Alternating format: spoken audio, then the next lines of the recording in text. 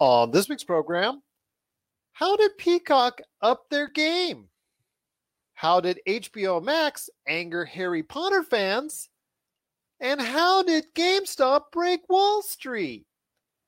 Controversy in pop culture is abound as we reach our next stop, the PCC Multiverse. Don't be alarmed. The quasi-shimmering light before you is a trans-dimensional gateway to other worlds, other voices, other thoughts, and other realities. Up feels like down, and down feels like the number 7 on a Wednesday morning. Don't worry. That quivering, blood-boiling sensation under your eyebrows is all a part of the charm. Welcome to the PCC Multiverse. And we're back with another episode of the PCC Multiverse. This is Gerald Glasser from Pop Culture Cosmos, Game Source, Inside Sports Fantasy Football, and the Lakers Fast Break. We truly appreciate everyone out there listening to all of our great shows. And if you can, please give us that 5-star review on Apple Podcasts. Plus, if you can like, share, subscribe, follow, or do anything that you can to support us here at Pop Culture Cosmos, it is truly appreciated. But it wouldn't be a PCC Multiverse without my good friend. You got to follow him on the Twitter and Instagram at Castle with a K, Castle FPV. You got to check out what he's doing today on social media. And also for us here at Pop Culture Cosmos, it is Marcus de la Garza. And Marcus, man, a very interesting week in pop culture for altogether different reasons. Absolutely. It's been a wild ride, and I'm looking forward to it. But, I'm looking forward to another great week with you and the PCC family. Thank you for keeping us rolling week after week. Absolutely. I do want to thank people for listening to our Monday episode where we covered not only the latest in WandaVision, episode 3, but also as well we covered the latest trailer for Godzilla vs. Kong. I want to go ahead and thank everybody for doing that because it was one of our biggest episodes of the year. So we truly appreciate you checking us out for that. I also want to go ahead and thank everybody as well for listening to my latest conversation, which was a special PCC Extra, over an hour of goodness talking about the WWE with John Orlando from the PVD Cast, where we look at the overall aspects of the company, the direction that they're heading in. And yes, we added in an additional conversation into the mix in regards to the WWE's move to Peacock, which is going to be happening in the not too distant future. So we cover what the state of the WWE is on this special PCC Extra. So if you get a chance checking out, it's a little bit over an hour conversation. I really had a fun time recording it and cannot thank John Orlando from the PVD Cast enough for being a part of that broadcast. And once again, it's available on the Pop Culture Cosmos channel, wherever you get your podcasts. We've got a great episode we've got lined up for you today. Again, controversy is abound in pop culture when we're going to be talking HBO Max pondering, or maybe I should say conjuring. Oh, okay, yeah. Pottering, or Pottering. possibly conjuring a Harry Potter TV series and the backlash it got when that was reported on. We'll talk about that coming up here in a little bit. Plus, we'll also talk as well, Disney makes a move towards more political correctness and made some changes as far as Disney Plus with some classic children's movies, but also as well made a change to a long-standing ride, or at least they're intending to make some changes. So we'll talk about that coming up later in the program. And Peacock. Peacock for us was, when we first started talking about it, Marcus, Josh, and myself, we were kind of laughing it off as an afterthought because they were late to the ball game and they really didn't have much to offer, at least that we were what we were looking at. Times have changed as we reassess our opinions and our thoughts on Peacock coming up later in the program. And Sam Mitchell from Autism Rocks and Rolls, that podcast is available wherever you get your podcasts, plus also as well autismrocksandrolls.com. He stops by to preview the WWE Royal Rumble as well. But first, my friend, got to talk about it at the head. When you have everyone from the president on down talking about this in government, in the financial area, in news organizations, and you really just are trying to fathom how this can happen. but of all the stocks in the world to be artificially inflated, and we'll go into why here in a sec. Yeah. But of all the stocks to be artificially inflated, which essentially is what it was, GameStop is the one that was just brought up, backed by a Reddit group, a Reddit subgroup that basically just got together with a lot of other smaller investors. It's a situation where the little guy came out above the Goliath. David beat Goliath in this situation when it comes to Wall Street, as the Goliath, which was a lot of established investment firms, were betting, and basically what was called short selling, betting on the continued downfall of GameStop, which has happened over the course of 2020. In fact, their stock has been as low as $3. Yep. Well, I guess for whatever reason that hit them, and I still not sure, they're still kind of hazy on why they picked GameStop of all these companies. But in recent days, there's a subreddit group called Wall Street Bets that got together with a lot of its small investors, got a hashtag, a viral hashtag going to invest in GameStop. And that drove the price up and up and up. And the stock price reached as high as $350 a share. And that meant a lot of money won for smaller investors, maybe like you and I, if we'd have jumped on it. Hey, it actually went higher than that. It was up at like 469 today, I think. Something, really huge amount. And people are, that are onto it and got onto that train are talking about how they're paying off their student loans with this money, and et cetera, et cetera. And for those that were short selling it in the first place, like these large investment companies, they're talking about losing as much as $100 million. So I want to get a better picture. I want to give people who are not as familiar with why this is so out there, why this is so controversial, and this is why this is so important to the financial structure for Wall Street. I want to hear your thoughts, if you can help enlighten this for our listeners out there. Yeah, this is a case of nostalgia at its finest. The Redditors behind Wall Street Bets saw what was happening from an institutional standpoint. They saw the short orders coming in against GameStop by the institutional hedge funds. So, that could be like Merrill Lynch, all the major names that are out, or a lot of the major names that are out there, correct? Yeah, and there was one specific. I think it's Melvin Capital, but they're backed by Citadel Financial, and so it all kind of comes together here. But what Reddit saw, it is Melvin Capital, by the way. Yeah, and what Reddit saw was there were shorts coming in galore. And there was a whole big case of nostalgia that kicked in, and people saw GameStop and saw what was going on with their board of directors. They actually got, I want to say it was the COO from Chewy, just jumped over to GameStop, which that's a great move right there. That's a move that will modernize your retail establishment.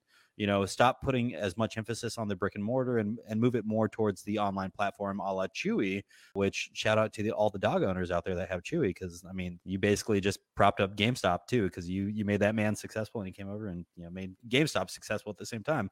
But a little nostalgia kicked in there, and these Wall Street Bets Redditors decided they were going to save GameStop by buying it.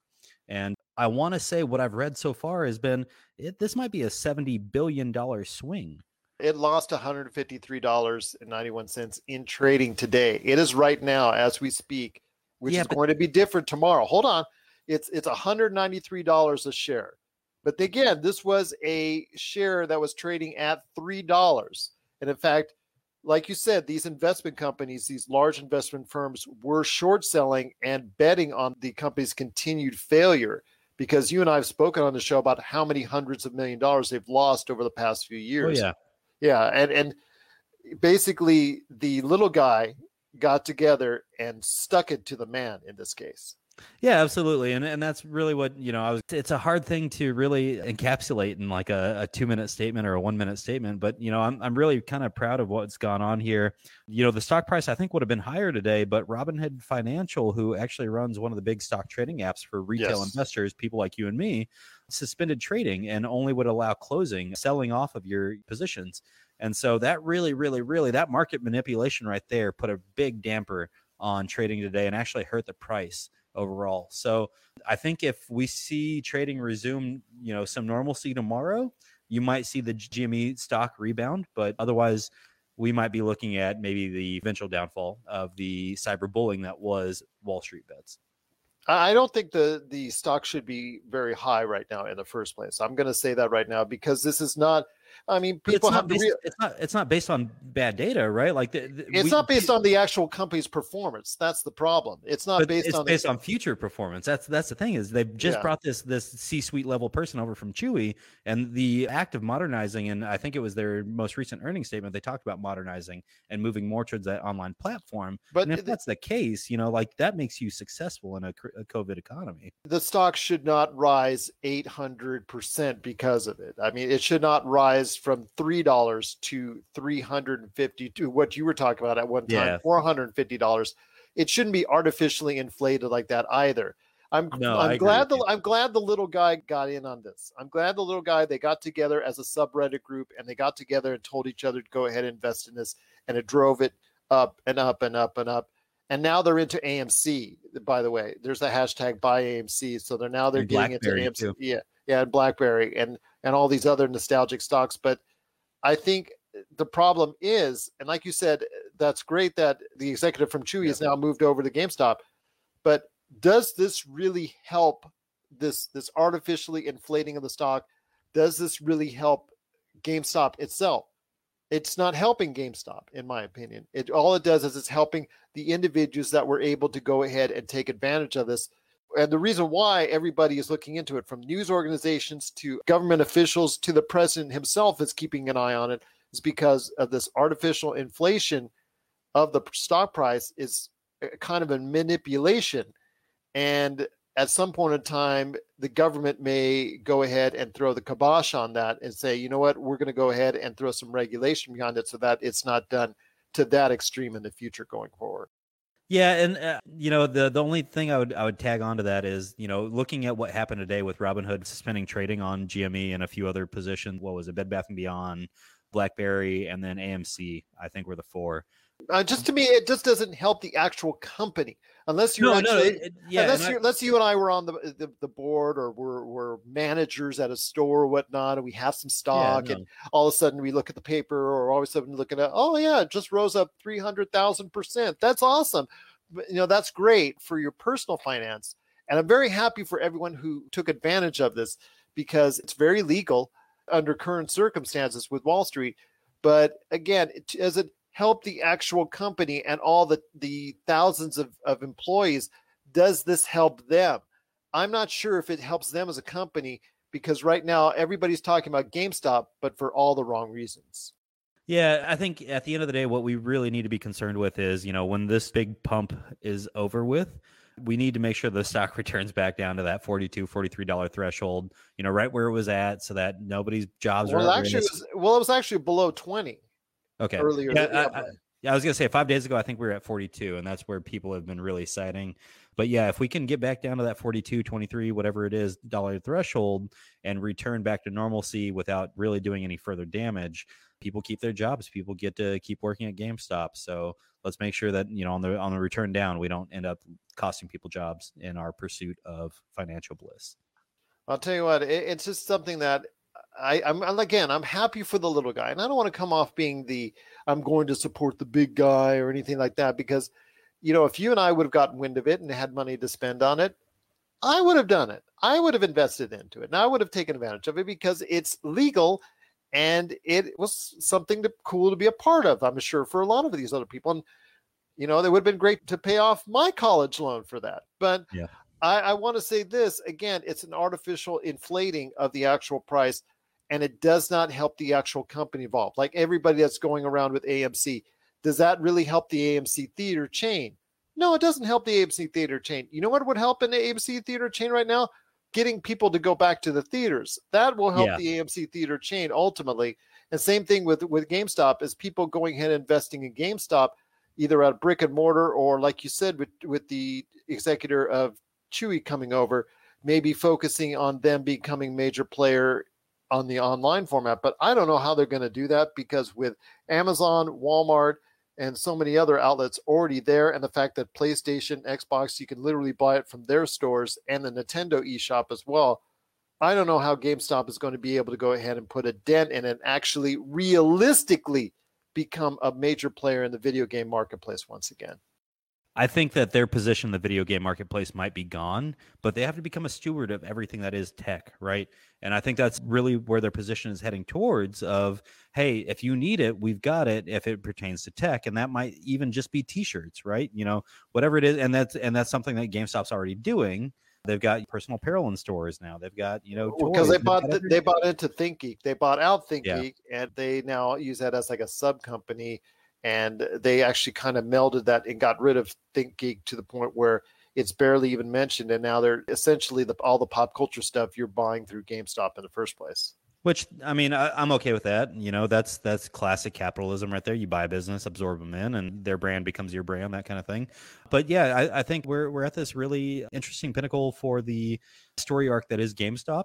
And it can either go way up from here, or it's going to crash and burn when the pump decides to stop on their stock. And I'll tell you what, everybody, it's something that people need to be looking at, not necessarily for you fans out there of pop culture because it's GameStop, but you need to take a look at it because it's a trending way for people as of now to go ahead and artificially inflate or make an impact when they're not the huge investment firms or hedge fund companies or anything of that nature. It's a way now that the little guy can go ahead and stake their claim on Wall Street. For how much longer? I don't know. And that's the bigger question. Again, I think at some point in time, the government may look into this because this thing right now, this thing with GameStop and now with AMC, BlackBerry, and it's just going to go on and on and on because this Wall Street Bets, this Reddit subgroup or another similar to it, will go ahead and influence something else and something else until something is done with it by Wall Street. Because in the end, yes, it's helping the little guy out from time to time, but after a while, people are going to catch on. And anybody out there that wants to catch on right now, you're setting yourself up for either a very big win or a very big downfall. And I think that's the thing that we need to, as we end the segment, I think we need to talk about at the end of it is that if you go into it, you're doing so at your own risk. Yeah, absolutely. Always make sure that if you're entering the market to, play the stock gamble, and it is gamble, right? What you're doing is you're sitting at the VIP table when it comes to gambling. So make sure that if you're entering this market and you're trying to buy stock for GME, you're doing so with money that you're able to lose. You're not overextending yourself. You're not overextending your family. You're doing this responsibly, so it might be too late for you to jump in on the GME, the GameStop stock pop, but it's one of those things that I think that if you hang around long enough and see where Wall Street Bets is heading, you're going to grab the next one up. Absolutely. And it's going to be something where you need to do a lot of research, see exactly what's going on. If you're going to jump on it before the laws or regulations change, that's up to you. But again, do it with smart money that you have that's expendable. Just like gambling, just like with anything relating to that type of volatility. I mean, people are putting their student loan money and other fund money in there that they shouldn't really be putting in there because the risk and rewards are just too great. People, just be smart. Be smart, please. Be smart indeed. What are your thoughts out there on GameStop upending Wall Street, along with Wall Street Bets and the subreddit, how it changed the marketplace for and how we think and react to Wall Street and stocks and when they go up and down and the buying in and selling out and short selling and all this stuff like that that's going on with GameStop. What are your thoughts on GameStop upending Wall Street? Share us your thoughts. PopCultureCosmos@yahoo.com. Hey, this is Chad from Ghost Toasters, and you're listening to Pop Culture Cosmos Podcast. For the latest news and information, analysis and opinions on the Los Angeles Lakers and the NBA, check out the Lakers Fast Break podcast today on wherever you get your podcasts. Well, my friend, there's so much more to talk about on today's program. There was actually a story that was printed earlier this week in Variety that HBO Max is pondering a Harry Potter television series, which for me should have been a natural a long time ago. I mean, Amazon's already well into production on the Lord of the Rings television series.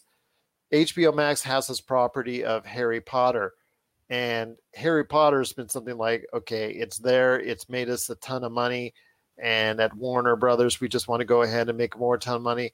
And now, because of what a certain individual said that created this whole thing in the first place with J.K. Rowling, because of her comments in recent times, now you see Warner Brothers treading very lightly on the subject. And what a natural fit as far as Harry Potter, the Fantastic Beasts, and Harry Potter video games. When Harry Potter video game was announced recently, a lot of people were having a backlash over that because of the comments of J.K. Rowling. And even more so when this was happened as far as a possible announcement in the future for a Harry Potter TV series, the internet took sides. Social media took sides because of what J.K. Rowling said versus the love that people have for Harry Potter. So I'm going to put you on the spot, my friend. I'm going to put you on the fence. Which side of the fence you're falling on when it concerns a possible Harry Potter TV series? I'm on the fence of leave it alone. You know, it's one of those things that I think that this would have been a great TV show 10 years ago. You know, give it to us right after the end of the movies. And I guess the end of the movies weren't 10 years ago. Well, you don't see them if it's been talking about maybe a prequel or maybe Harry Potter is old. For me, I would love to see, and I'm not a Harry Potter fan per se. I go with my family to Universal Studios, and I go and experience the Harry Potter rides, and that's kind of cool and whatnot. But I have seen all the Harry Potter films, or tried to see them and tried to sit through them. Is probably as stewards of pop culture, you know, we try to watch all these films. Yeah, even the stuff you're not exactly totally in love with, and I've seen it. It's got some magical things going on with it. Pardon the pun. But I wanted to ask you this because Harry Potter. I mean, to me, Harry Potter coming back as a soccer dad, and being able to go ahead and get out of the van and at an older age trying to save the galaxy and save the world once again, but save the universe of Harry Potter once again, and all that, coming out from retirement, and, you know, Hermione and all that coming out from retirement and saving the world once again for muggles everywhere and all that. Right. That would be a kind of a cool concept for me as a series or a continuance of movies. Fantastic Beasts, especially after what happened with the last one, that's not fun for me, and that's not enjoyable, and I don't look forward to them continuing the rest of the 5 that they were supposed to go ahead and do. You know, since we talked about Game of Thrones last week, a prequel of Harry Potter could be something very interesting. But right now, Warner Brothers, because of the comments that J.K. Rowling made, you have to tread very lightly because of it. Yeah, and they do. I agree with that statement, but it's just one of those things that I was a little disappointed in the fact that we were even going to consider this, right? You know, it's one of those things that I think that given enough time, maybe you could have come back to this in another 2 or 3 years, but I just don't think the climate's right now for this one. I don't appreciate, the fact that we're going to throw this into a TV series. And that's somebody who came up loving this entire franchise, whether it would be the books or the movies.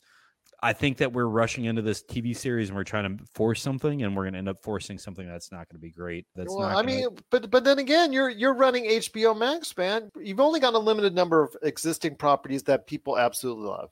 And the Harry Potter films made you a ton of cashola. Yeah, but they didn't translate, right? Like you look at Fantastic Beasts, that didn't translate. They didn't make nearly the amount of money off of it that they should have. Because it wasn't very good. Well, how different is that from Star Wars, though? Oh, I think it's way different. I think it's way different. How Star Wars, you've had declining returns as far as the movies are concerned. The Last Jedi had already come out. You've got 40 years worth of historical data there, though, or 35 but years. Then again, you've got 15 worth with Harry Potter.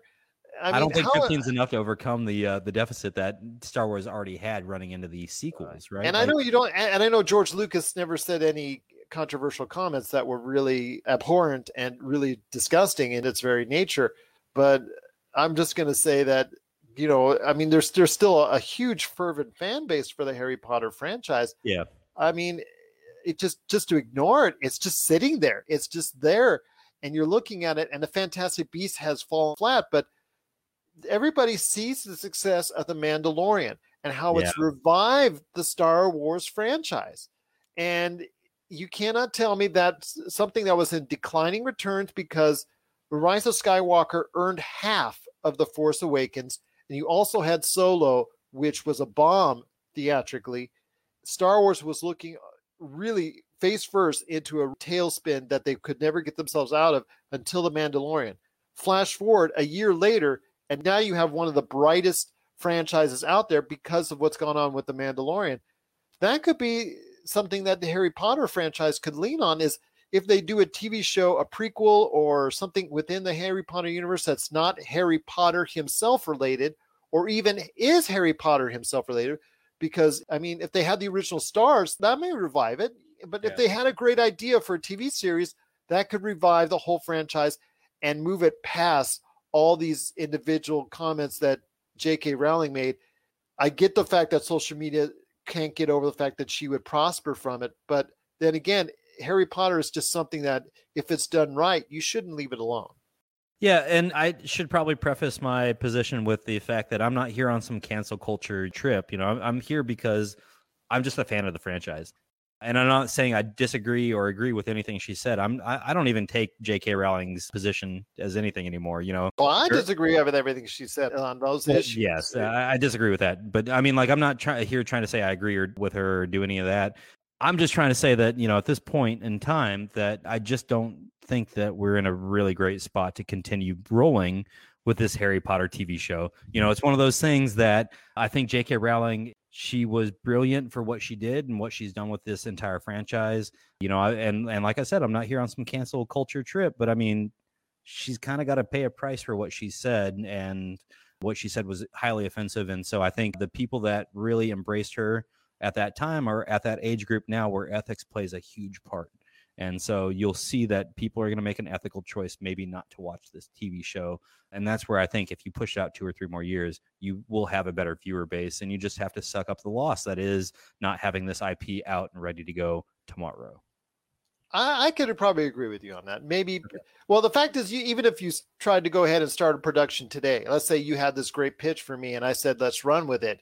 Yeah. It still wouldn't be till 2023 at the earliest before you could actually ever see anything on screen. Yeah, but you got to keep it under wraps, though. I mean, as soon as you talk about it, people are going to put a label on it like we don't want to watch it. You know? Yeah, you got to keep it under wraps until 2023, and then come out and say, "Oh, by the way, we've been doing this Harry Potter TV show." Yeah, you can't do that, but you can't do that now these days. Everybody knows everything seemingly enough. But I'm just going to say this: it just.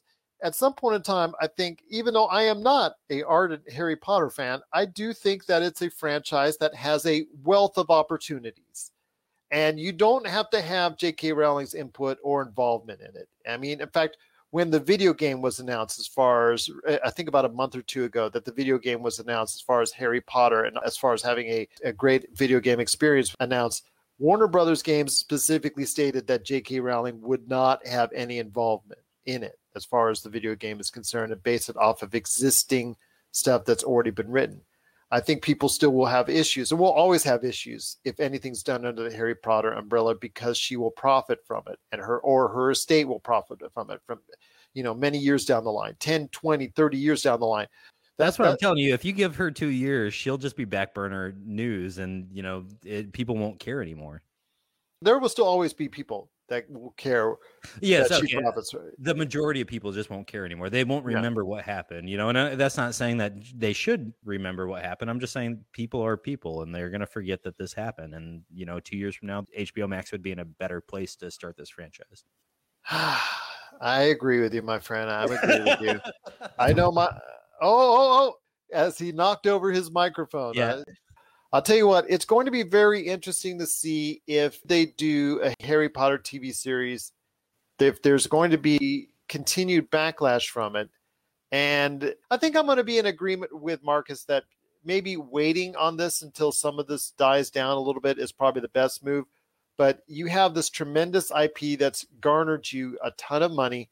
And despite what the Fantastic Beasts series of movies is doing financially, I think that eventually returning to the world of Harry Potter should be a possibility. It just depends on if the Harry Potter fan base will support it.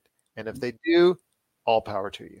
Eventually the Harry Potter fan base is going to say an Alohomora and open up this entire case. And, we'll be back at the TV show eventually. But until they do. Until they do, my friend. Yeah. Absolutely. What are your thoughts out there on Harry Potter possibly coming back as a TV series? Share us your thoughts, popculturecosmos@yahoo.com.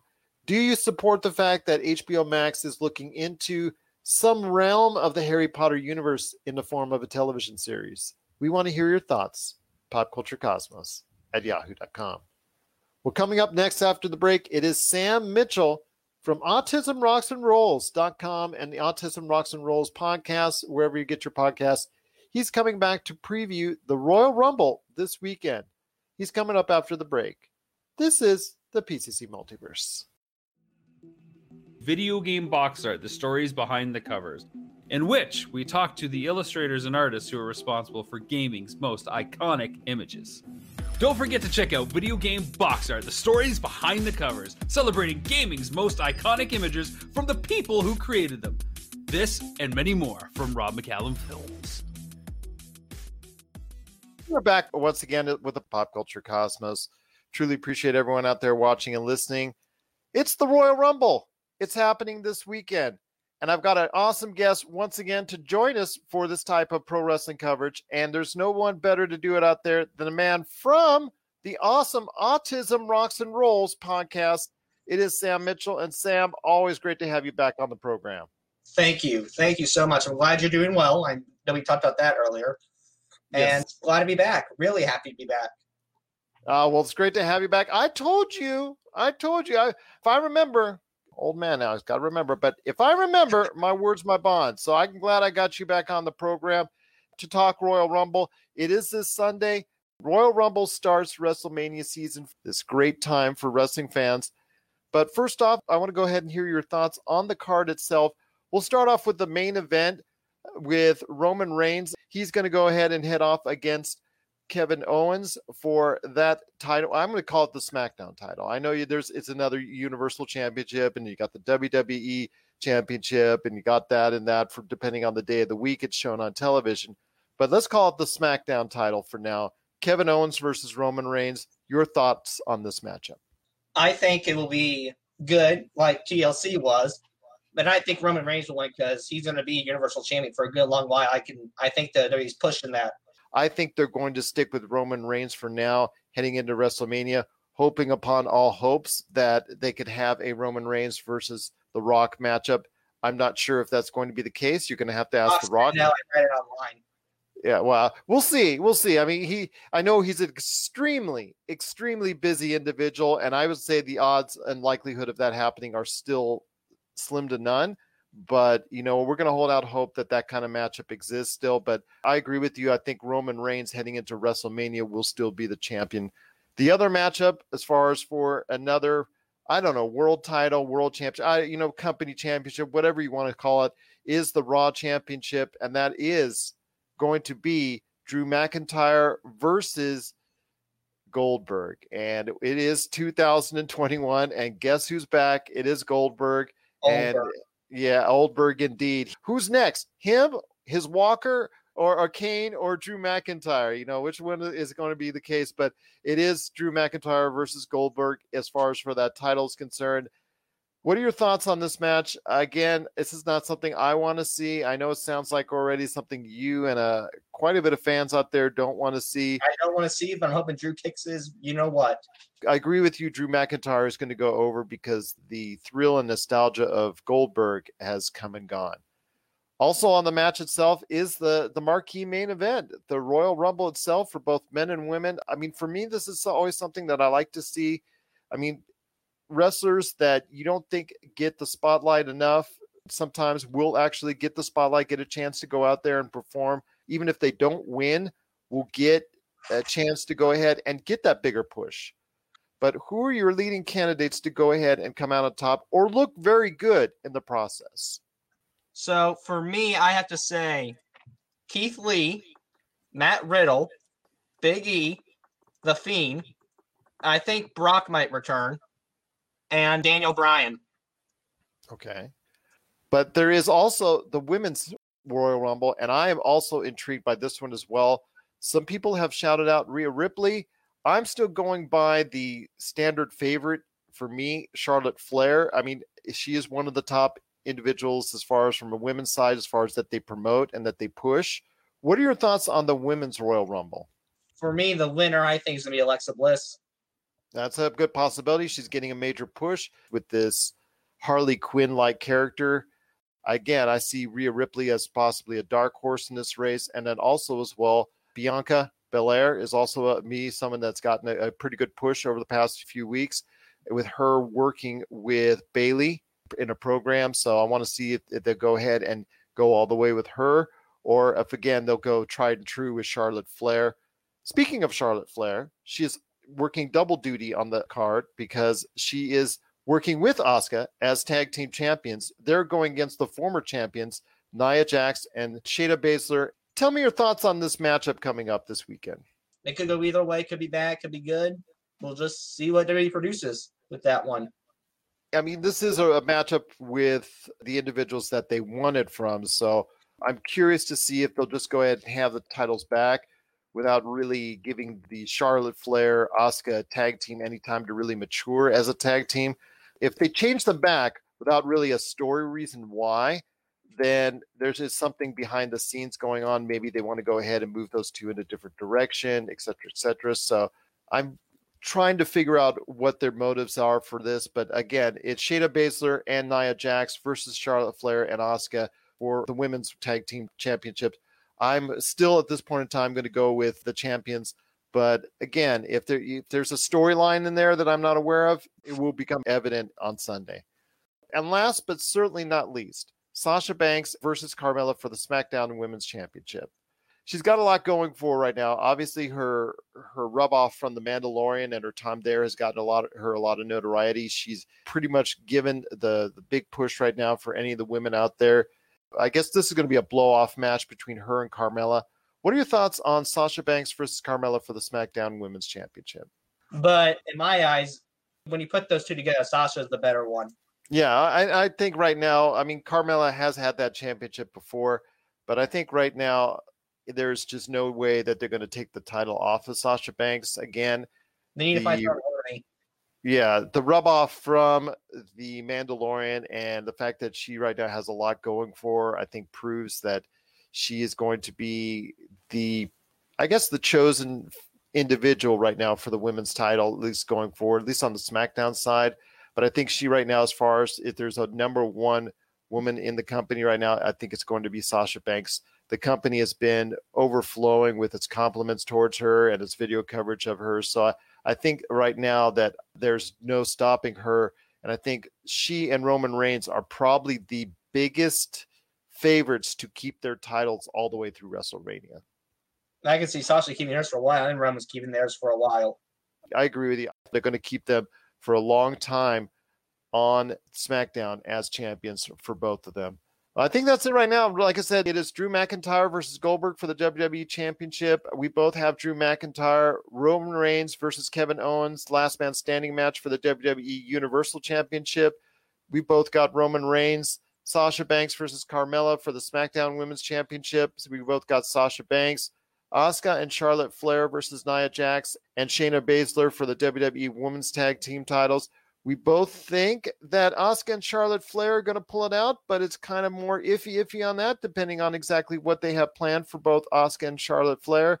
But again, I want to go ahead and ask you real quick, if you had to pick one, absolutely one individual each for the women's and men's Royal Rumble match, who would you pick?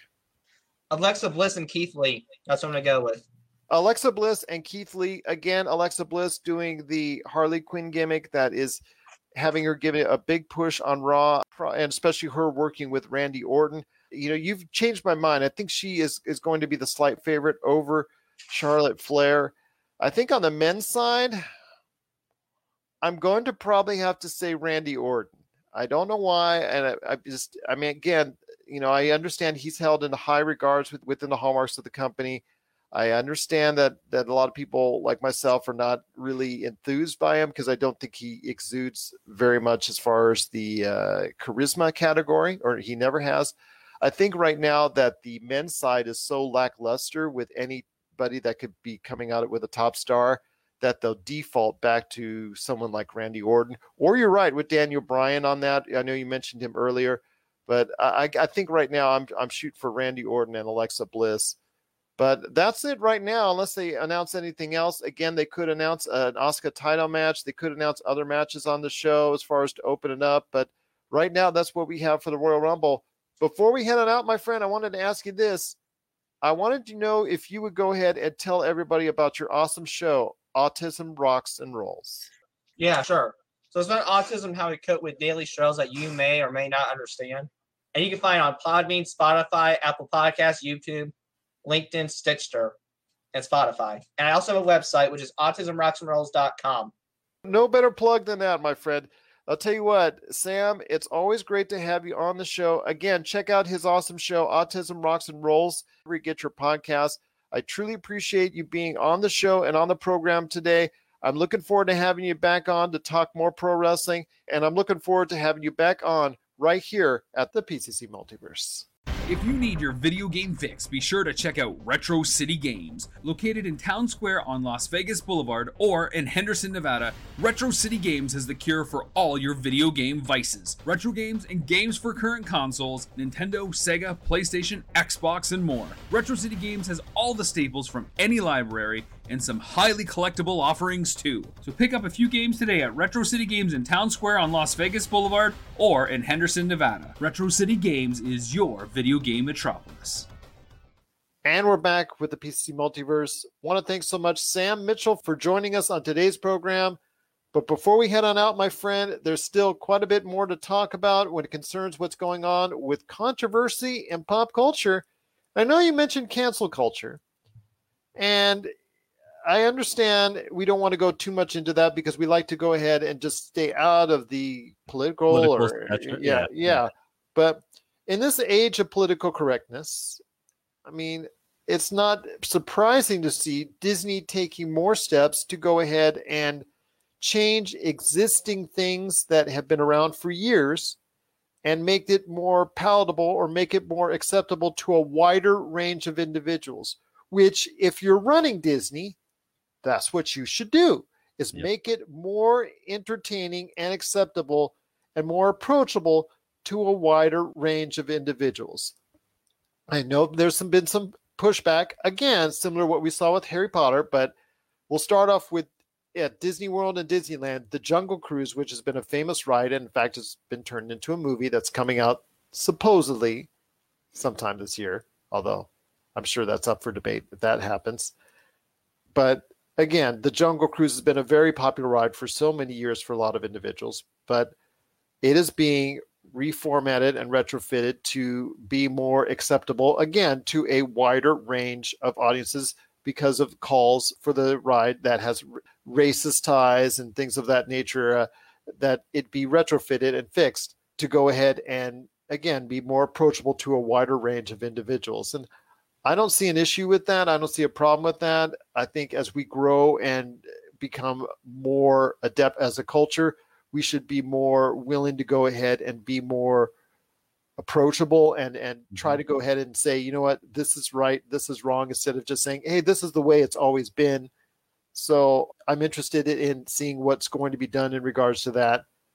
I also want to go ahead and mention that Disney Plus is going to be reformatting some movies, some long-standing classic movies, and they're pulling it from Disney Plus Kids profiles, still making it approachable for adults, but they're going to go ahead and make sure that people know that there are certain movies like, for instance, Dumbo, there's other movies like Peter Pan, Aristocrats, Lady and the Tramp, The Swiss Family Robinson, The Jungle Book, that a lot of these movies are going to be blocked from kids' profiles because they perpetuate negative stereotypes which were once acceptable way back when. So I want to hear your thoughts, my friend, on this move by Disney Plus to go ahead and reformat and change the way we look at classic rides and movies. Yeah, this is a really interesting spot for Disney to be in right now, and I commend them for what they're doing. You know, with the ride, that's a huge step. The Jungle Cruise ride has a few animatronic displays that were insensitive, to just put it frankly, you know, and so I'm really excited to see that they're actually taking the steps to make themselves, you know, just modernize the ride and make it to where it's palatable, you know, and it's not to say that we need to cancel it, you know, like we've kind of talked about with other things, you know. And they're not getting rid of it, and you'll still see the backside of water. Yeah, but yeah, I mean, you're going to go ahead and make it, again, more palatable to a wider audience and make it more acceptable. And again, get rid of those stereotypes and also stuff that could be very incendiary, and it can perpetuate negative stereotypes. And I think that's a good thing because people want to go there to be happy. It's supposed to be the happiest place on earth. And when you're going there and you see some of these things that are still there after so many years, it doesn't make you happy. And that's defeating the purpose of going to a Disneyland or Disney World. Well, and I would argue at Disney World, right across from the Jungle Cruise, you got to look at the Tiki Room, right? Like that's another experience that is on the border there of being racist, and you know, it's I don't want to jump too far down into that one, but it's definitely Splash Mountain, which I absolutely love. They did reformat that one though. Yeah, I mean, not the last time I was there yet, but I think they did. They were going in the process of doing it shortly thereafter. Yeah, and I do have to say that's I'll admit that was one of my favorite rides. I had no clue that it was tied to a movie that had as many racist overtones and undertones as it did, right? Like I just had no clue until about 2 years ago. You know, now that I'm aware of it, you know, it's hard for me to appreciate Splash Mountain. And so I am appreciative of the fact that, you know, they've taken the steps to rework the ride and make it so that it's not as direct or not direct at all in relation to the Song of the South movie. And looking at what Disney Plus is doing with the kids' profiles, I'm of the same mindset. Hey, these are kids that don't understand that these representations are not accurate and they're highly, highly, highly insensitive. You know, and so I appreciate what they're doing and pulling out, you know, the white actors playing Asian characters in Aristocats. You know, that's something in my mind that really stuck out. And so when I read that, it was just like, oh, wow, they did go after some of these movies that actually had some really, really racial overtones. Man, I'm really looking forward to see how they keep progressing this program. I think this is one of those things that, you know, as they keep developing and keep adjusting their IP, as long as there's a disclaimer put in front of it that this isn't the original movie, that we've modified it, I'm okay with that. You know, and I want people to know that, hey, this isn't the original format of the movie. We've had to rework it slightly to make sure that it's keeping up with, you know, modern morals and ethics. But just because of that, just know that, you know, we've kept it and we've found a way to do it. And, you know, if you want to watch the original version, you can do so here, but know that it's very, very, very offensive. There is also a pushback against as far as getting rid of this altogether or modifying it so that people don't see the original version, because even these different ethnic groups, there are individuals within those ethnic groups saying, you know what, leave it in so people can judge it, but make sure you let people know up front. And so I agree with you. Give people the choice, either the version that doesn't have it in it at all, that's been modified, but also a version that's the original version, the way it was potentially shown, but make sure you let them know that this has this offensive material and understand in the context of what time frame it was put in or made in. Like, for instance, Gone with the Wind. You know, I know it's not a Disney property, but I think it's an MGM property if memory serves. But it is. You know, but before we go ahead and see that, put the, you know, if you there's, it really would be hard to edit it. No, not at all. So you have to leave it up basically in its original version, but make sure you let people know who have never seen the film that it touches on these subjects. It can be offensive. Please know that it was done under this time frame, but it can be very offensive before you watch it. So that it's giving those two parameters. But for these movies that, like you said, that have been taken off the Disney Kids profile, that at least people know that, hey, an adult has to show it to you. Adult has to allow you and give you approval to watch it. But you also have to read and understand that they've been modified, or if they're shown the original format, that they have a lot of these offensive features at the original time of production that were made that are no longer acceptable by today's standards. I think we need to have some sort of unified standard here when it comes to addressing these older TV shows or movies. You know, we need to have some sort of unified standard when it comes to marking them prior to showing them to viewers, right? You know, whether it's a 1 minute unskippable screen that says, hey, this is what goes on in this movie, here's how it's been modified, or hey, here's what goes on in this movie, please expect it, we're going to show you the original run of it. But we need some sort of unified standard where people are properly notified at the beginning of the movie, and from there on, people can make their own choice. And that's truly something that I really believe in. Every person should be free to make their own choice, and that includes something of watching a modified or an original version of something like this. What are your thoughts out there on Disney modifying some of its past and making it more for today's culture and going forward. Share us your thoughts, popculturecosmos@yahoo.com.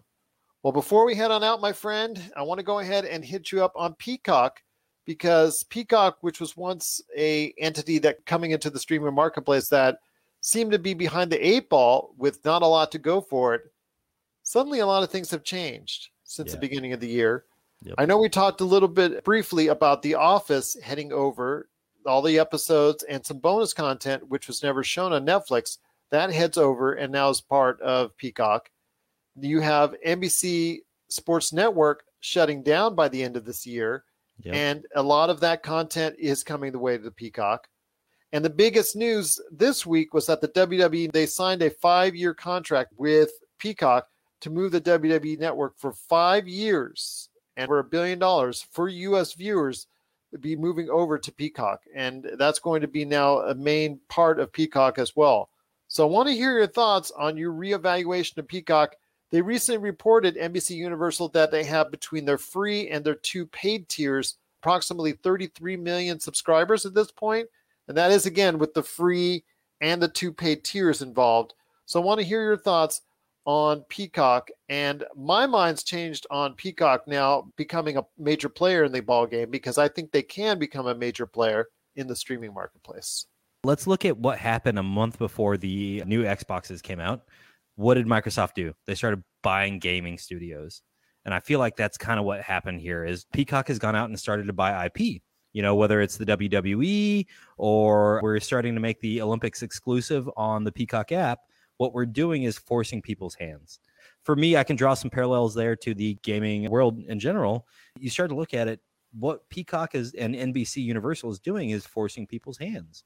You want to watch the content you want to watch, and you want to watch it on demand, whether it's the WWE, the Olympics, or NBC Sportsnet content, you're going to have to come to Peacock.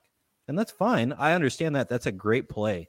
You know, it's one of those things that I didn't expect to see out of them, and I'm happy it is. The problem is, how do you balance all of your subscriptions, right?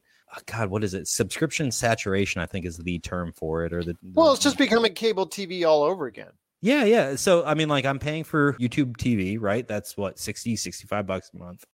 After YouTube TV, I'm also paying for Hulu and Amazon Prime, which, I mean, Amazon Prime I'm getting for really the free shipping, but I'm also getting the TV on top of that, Netflix on top of that as well, and then some Apple TV content. I mean, my TV bill is back where it was prior to us going. So much for cutting the cord, huh? Yeah.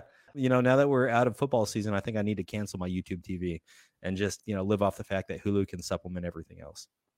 For a lot of people out there, it's no different at all. I mean, everybody was jumping off the ship and cutting their cord and thinking they're going to save this ton of money. Tune in 2-3 years later, and they're spending almost the same amount, if not more, because they have to have something they see on Disney Plus. They have to have something they see on Apple Plus. They have to have something they see on Netflix, on Hulu, on HBO Max. And they're going to go back and forth. Maybe they're going to try and do the cancel, subscribe, but some people just forget and they're paying for it all. And then they realize their bill of all these subscriptions are just the same as what they were paying before they decided to cut the cord. So yeah, I'm back to $150 a month, man. This is terrible. Yeah. And I'm at that point now where I wouldn't even have HBO Max if I hadn't just switched carriers. You know, I switched over to AT&T, and because AT&T's got a hand in HBO, I got that for free. Great. Yeah. You know, but I wouldn't have paid for it outright, you know, and just like if you get Comcast, you'll get Peacock for free. Yeah, don't even talk to me about that. It's one of those things that I hated Comcast Xfinity when I had it, and I wish I didn't have it, you know, at that time, and I still wish I didn't have it, but at the same time, I would take Peacock for free right now, and I think that's a huge statement in and of itself. You know, the fact that I would be willing to take it for free but not pay for it is indicative of where they're at with their IP, with their programming, with everything. You know, at this point, you know, they really sweetened the pot for me this week with the WWE stuff, you know, really doubling down on the Olympics, but I got to start cutting other streaming options at this point, and I'm not happy about that. Well, the only saving grace for that is that Peacock has the 3 tiers. Now, depending on what they put on these 3 tiers is in question, and you won't get the full thing unless you go ahead and actually start paying for it, because they have a free tier, which is nice and appreciated, but it's really not going to get you a whole lot as far as comparatively what the rest of Peacock has. The $4.99 a month for U.S. subscribers of Peacock with ads I think is a pretty good value right now. I strongly recommend that as one of the top values in streaming. So that's to me right now, my opinion from what I see as far as what they offer for what the relative value is. And I wasn't going to say that was the case until they got The Office, until they got NBC Sports Network, until they got the WWE Network. Once they got those three entities in there and mixed in, the $4.99 a month deal, I'll take some ads if that's the case, because that's a really good deal. You could even say the $9.99 a month is a fair deal as far as without ads. But again, the $4.99 a month deal with ads for Peacock and an entire library of stuff, or at least a great portion of it, that's truly an attractive buy right now. Yeah, absolutely. You know, as you were sitting there talking, all I could think was there's no Ted Lasso right now. I could cancel Apple TV. I could cancel Hulu right now because I'm not really watching anything on Hulu. I haven't watched anything on Hulu in 6 months. Gerald, I'm sorry. I totally got lost in what I could cancel there. And like, I'm starting to do the math, and all I can think is I could afford this right now. I just need to start canceling some stuff. And I'm doing the calculations that every American probably should be doing right now, right? And that doesn't even count CBS All Access. I know a lot of people canceled that after Star Trek Discovery ended and after they finished The Stand. That's on my Amazon, and I've totally forgot about it. Yeah, so yes, I need to go cancel CBS All Access. There's Discovery Plus, which just started, and I know there's CBS All Access is going to morph into Paramount Plus, so we'll see what Paramount Plus has to offer. It just is a continually big question that's out there, and I know we're going to go ahead and keep trying to at least provide some answers for you. So if you can follow us here at the Pop Culture Cosmos, we're even trying to answer the questions for ourselves on what you should keep and what you should let go each month when it comes to streaming. What are your thoughts out there on Peacock? Has your mind changed on Peacock? Has your opinion changed on Peacock based off of The Office, the WWE, and NBC Sports Network? All that content heading to Peacock. Share us your thoughts. popculturecosmos@yahoo.com. Well, my friend, it's been an outstanding episode. Controversy was abound in pop culture this week. But before we end on out, any last thoughts on WandaVision or what you're watching, what you want to talk about? Any last thoughts on the way out?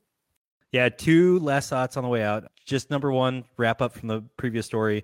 I think the WWE fan base that, had subscribed to their streaming service is winning here. They're getting Peacock now at the same price, but they're getting triple, quadruple the content. So, hey, shout out to those folks. They subscribed early and they won. WandaVision, though, man, we're in color this week and things are going really well. And I'm kind of sitting here thinking, hey, maybe I was wrong about getting new viewers into the Marvel Cinematic Universe at this point, but maybe not. I think this week's episode is going to tell a lot, and I'm really looking forward to that coming out tomorrow.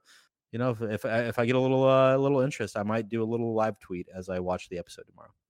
Well, there you go, my friend. I wanted to go ahead and tell you that I agree with you. Maybe audiences out there, casual audiences that didn't want to get into the Marvel Cinematic Universe until now, were kind of hesitant after what they saw from WandaVision. I would actually start them off now and then go ahead later on in a couple weeks, show them the first 3 episodes, and then start from here. This would have been a great starting point for people heading back into the MCU. I was having this discussion back and forth with my eldest daughter, Elowen, who hopefully will appear on a future episode talking WandaVision, maybe even as early as next Monday. But we were going back and forth how she stands by what Marvel's doing. I'm saying I like this better, where if they had just started it from here and then gone forward. But again, it's all about if you enjoy it. WandaVision certainly seems to be a hit with audiences. It certainly seems to be something that a lot of people are very interested in.